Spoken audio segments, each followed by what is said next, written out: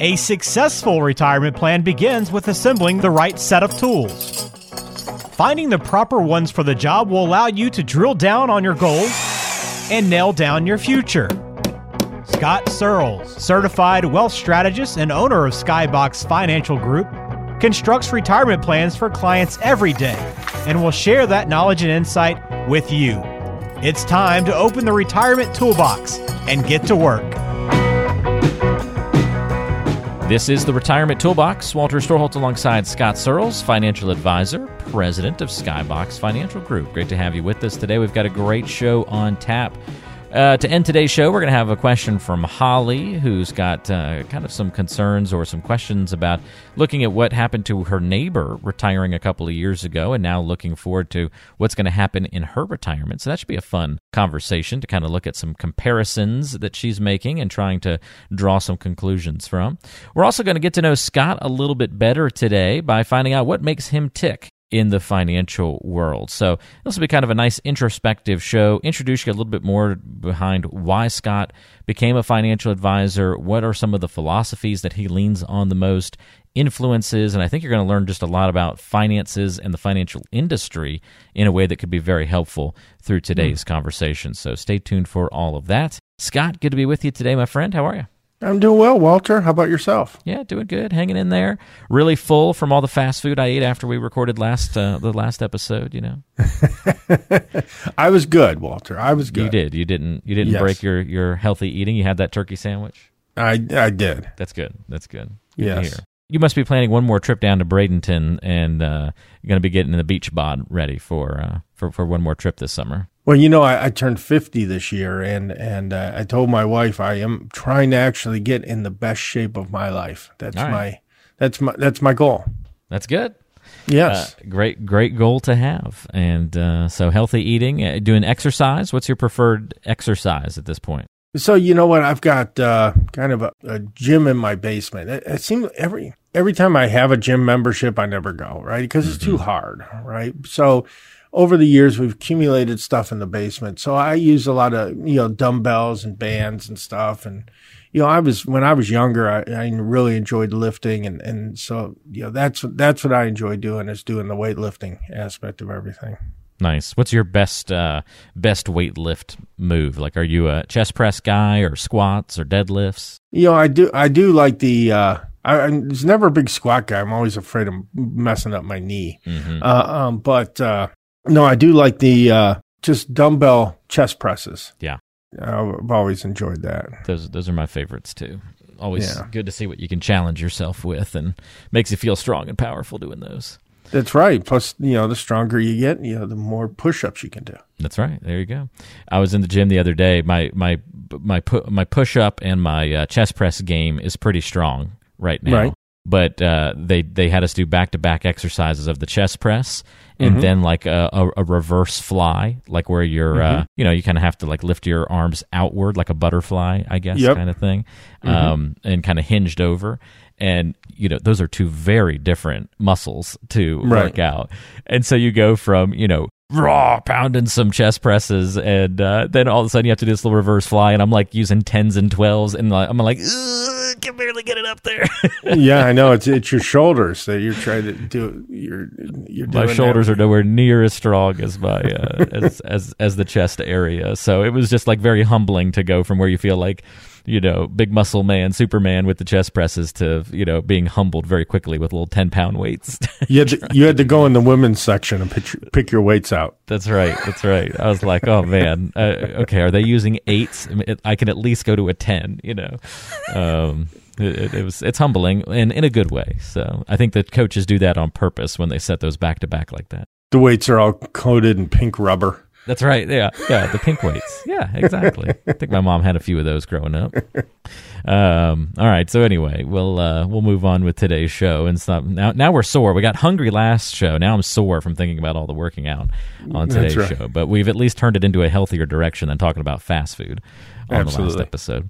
All right. So let's find out a little bit more about what makes you tick in the financial world, Scott. I want to peel back the curtain a little bit, learn more about you. I know that we have that little getting to know you section of each show where we talk about the goofy and fun stuff, and we'll still do that on today's show as well. But really, let's focus on what makes you tick and get to know you as a financial advisor. So let's go back several years. Who were the influential people in your life when you were kind of young, and they helped shape maybe the way that you view money and wealth? Any good lessons you can share with us that maybe those folks taught you? Well, I think that the probably the most influential people in my life when it comes to money, probably like a lot of people, were my parents.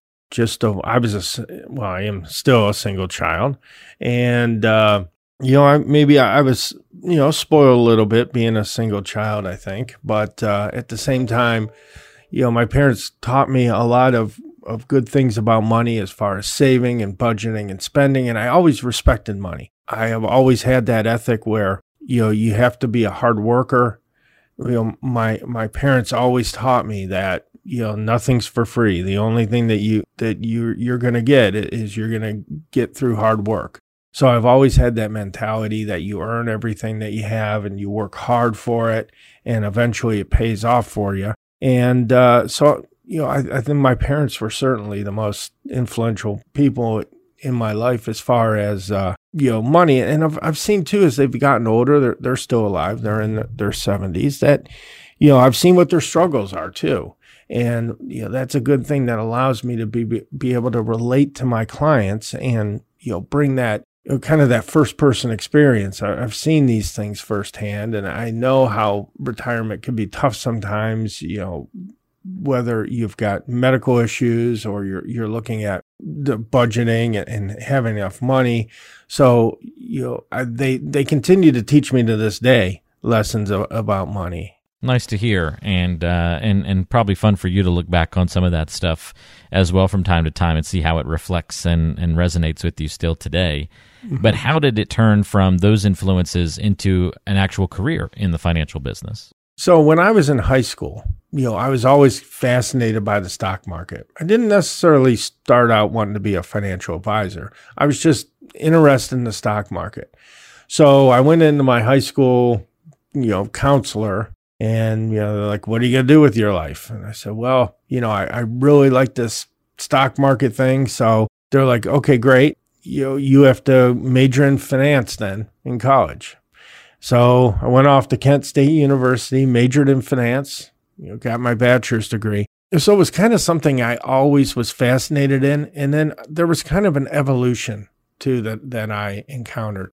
And then initially, like I said, I was the stock market. I interned at Merrill Lynch when I was in college. And as soon as I got out of college, I went right into the industry. Merrill Lynch wouldn't hire me right away because right out of college, it was, they don't like to hire people because, back in the day then it was kind of like, who do you know with money to kind of get you started kind of thing. And, I didn't really know anybody with money, and parents weren't wealthy or anything like that. So I started off in another firm and I went back to Merrill Lynch and, got fired because I didn't meet their sales goals. Back then you had to have sales goals. And so I got fired from there. But one thing is I started to work with different firms is I started to see that, okay, so, I like the stocks, the trading, the investment portion, but there's so much more and so much more value I can bring to people by helping them plan and helping them,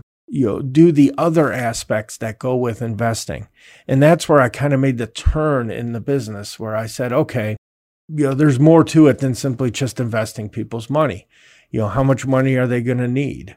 What about the effects of taxes? So once I kind of figured out that there was a lot more value, I started to switch to that aspect of the business and do more of the planning aspect, and eventually, starting my own firm and just solely doing planning for people as the first step, because I think that's truly the most important thing we need to do first.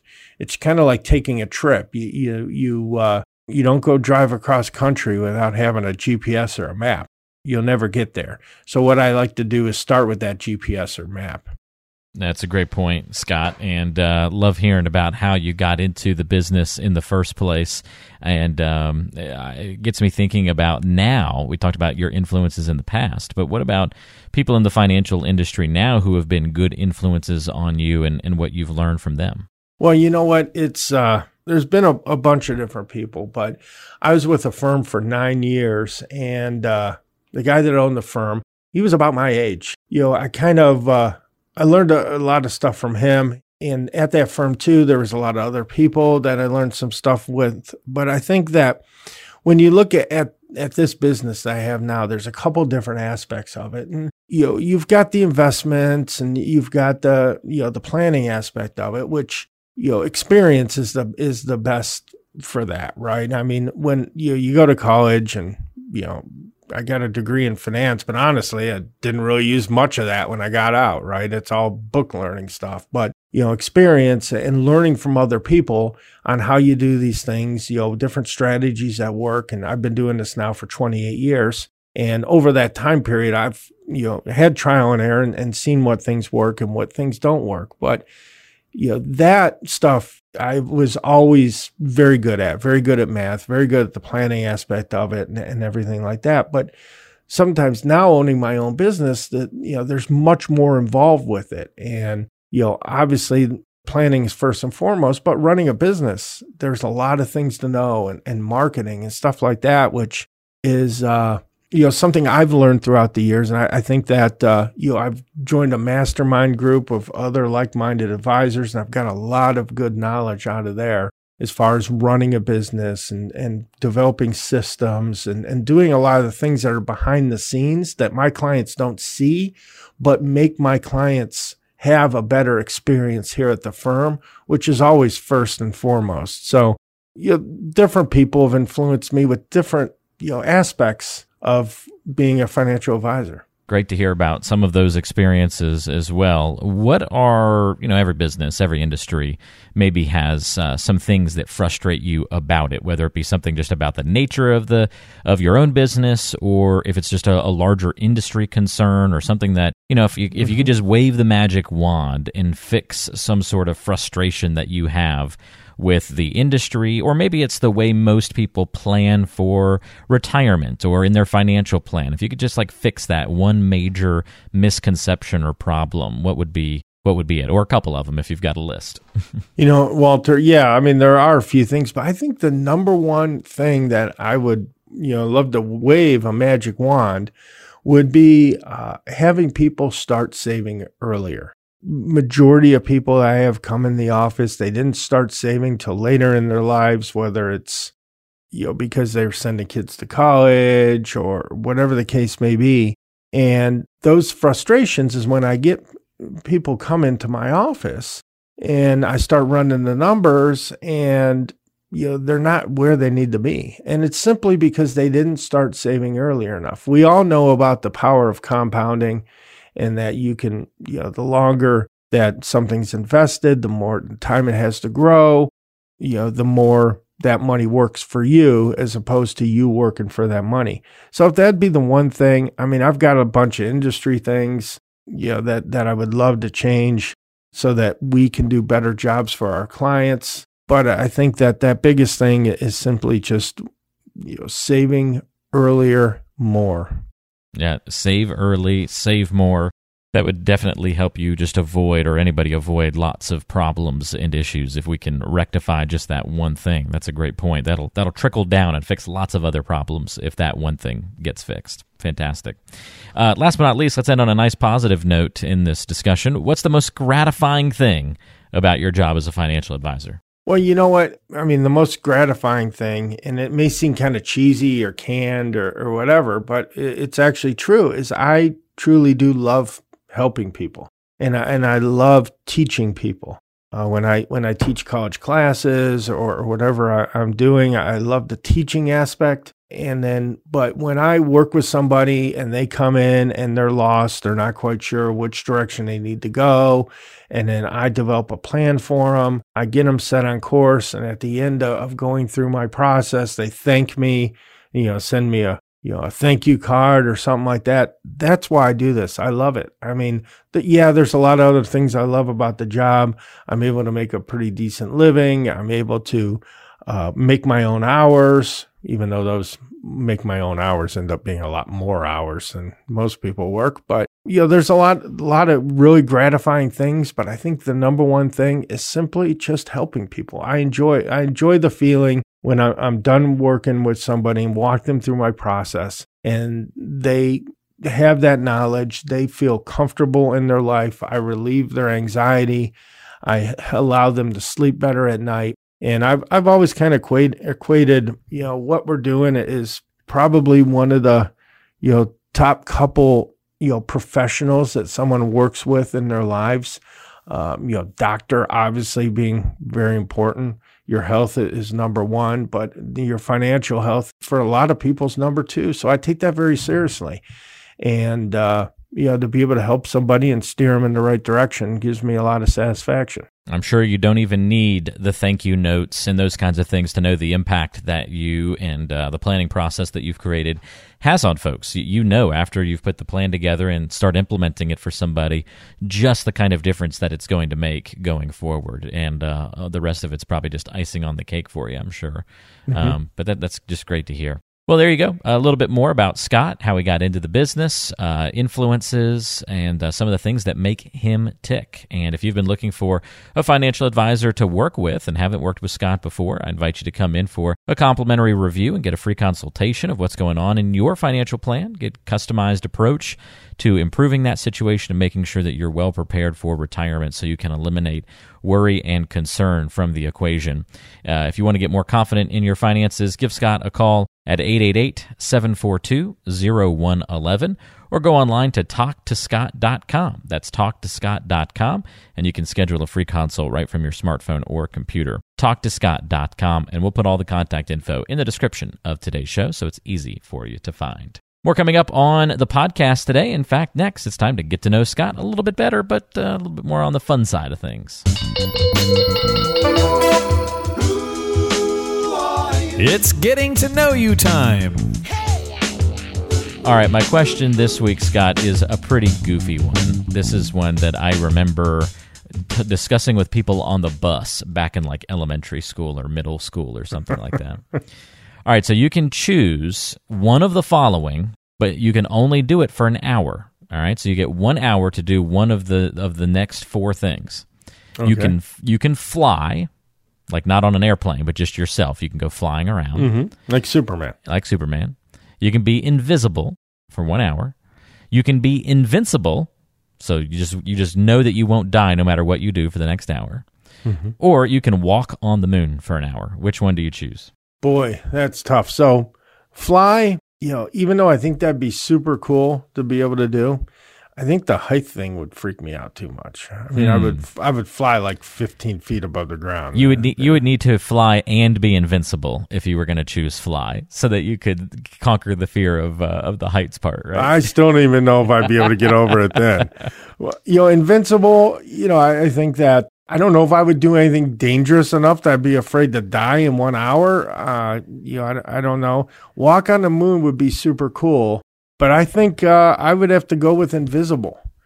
I always, if you were invisible for an hour, you could go in the White House, find out what's really going on. You could kind of be that fly on the wall. How many times? Area 51. Exactly. In an hour, I would almost have to fly and be invisible to do everything I'd want to do in just 1 hour. Right, but you could find out all the secrets, things you always wondered about. How many times do you say, I'd love to be a fly on the wall in that room? Right. So, I think the ultimate superpower would be that for your whole life, you could just become invisible anytime you want. Yes. I think the question would be interesting to change it and say it now this power is for life. Because I think that would eliminate walking on the moon. That wouldn't really be, you wouldn't want to do that necessarily for life.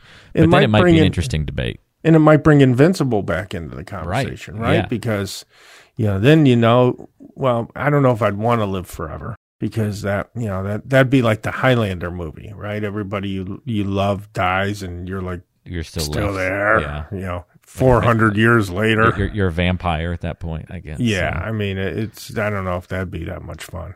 Yeah. I think it would be a tough call between like fly and invisible for life. Yes. Because the invisible I could see getting old.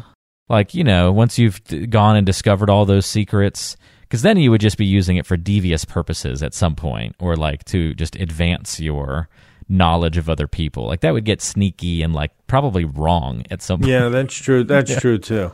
Because you'd be tempted to start using it in personal life matters and those kinds of things. You'd become really good at sales. You could go do like car sales and then go listen in the other room to when the people are talking. All right, well, what's our final limit? What are we going to go for? Right. You could do some recon. You could do recon. But fly would never get old because you could always, I'm in traffic? Cool, I'll just fly. Boom, right over it. You could always use that forever. Yeah, that's true. You could be like, I'm heading down to Florida. You're there in 2 hours. Yeah, there you go. I don't know how fast you fly, but we haven't put a limit on the flight speed, so you can fly as fast as you want. Okay. Well, I think that would be second best to having like a Star Trek teleporter thing. Right. That'd be pretty cool. But I'll add teleportation to the next question next time we do this one. All right. Good stuff. Yeah, absolutely. If you're invisible and sneak into the White House, just remember it expires after an hour, so you got to get back out within that hour, or else you'll be in big trouble if all of a sudden you just appear in the West Wing, hanging out next to Joe Biden. I'm in the Oval. I'm sitting in the chair next to him. That's right. Oops, I lost track of time, and here's the Secret Service crumpling down on top of me. Yeah, that's like the the Cinderella. You got to be home by midnight, or that's right. That's right. Yeah, or whatever that was. That Cinderella? Something like that, or was that something happens at midnight, or something that. I don't remember my Disney movies. Turns into a pumpkin or something. Isn't that what it is? Yeah, something like that. Yeah. Whatever. Yeah, one of those Disney things. Well, there you go. Getting to know Scott Searles a little bit better on the show today. And now we'll get to know you with a really good question from Holly. It's time for the mailbag. We want to hear from you. If you'd like to submit a question to be featured on the show, you can do that at skyboxfinancialgroup.com. Put mailbag in the subject line of your email or filling out the contact form, and we might feature it on a future show. Holly says, my neighbor retired 2 years ago and has decided that he needs to go back to work because, money is too tight. I just retired last month, and I think we're fine, but now I'm a little worried the same thing might happen to me. How can I make sure I don't have to go back to work? Well, Holly, that's a very good question. It's a very common question that I get a lot too. And, I always seem like I sound like a broken record, but simply just preparing that plan ahead of time, you're going to know. One of the common mistakes that maybe your neighbor failed to account for in retirement are taxes and inflation. Now, in 2 years, the last 2 years, we haven't had much inflation. So, but over the longer term, 20, 30 years in retirement, the cost of everything is going to go up dramatically. So you need to make sure you grow your money and you account for that in your income streams later on down the road. And then also, taxes. I talk about it a lot on this podcast. I'm a firm believer. I think tax rates are going up in the future for a bunch of different reasons. And, if you're taking money out of an IRA, you're going to have to pay taxes on that money. And if the government decides they're going to take a bigger chunk of your paycheck, they're going to. So those are things that you need to plan for. And, back, I remember in 2008 when the market corrected, there was a lot of people that maybe weren't prepared for that market drop and had retired and ended up going back to work so they wouldn't have to take so much out of their portfolio when things were lower. If those people had simply just had an investment strategy in place that reduced their volatility, protected them from the downside, then when those types of things happen, it wouldn't have had that much effect on them. So I think, Holly, if you just simply, work with somebody, create a plan, take those different aspects into account, then that's going to give you the comfort to make sure that you won't have to go back to work. There you go. It all comes back to planning, always will, when we talk about retirement and financial planning and making sure that you're comfortable with your plan and how things will shake out, not only this year, but in the many, many years to come. And Holly, that sounds like all you really need here is just a solid plan that gives you that peace of mind that you can indeed not have to go back to work and make it through retirement with what you've got. If you want to go through that free consultation with Scott Searles, it's pretty painless. He can walk you through a little bit about what that will look like when you come in for that free consultation.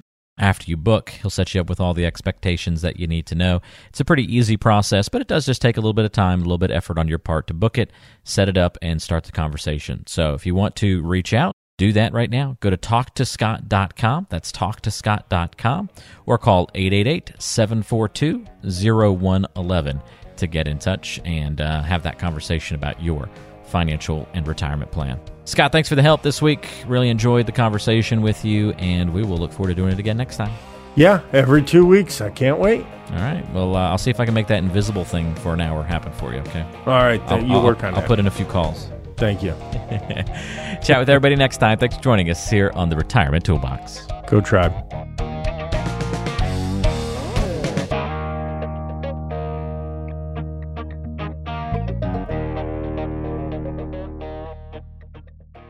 Investment advisory services provided by Skybox Asset Management, LLC.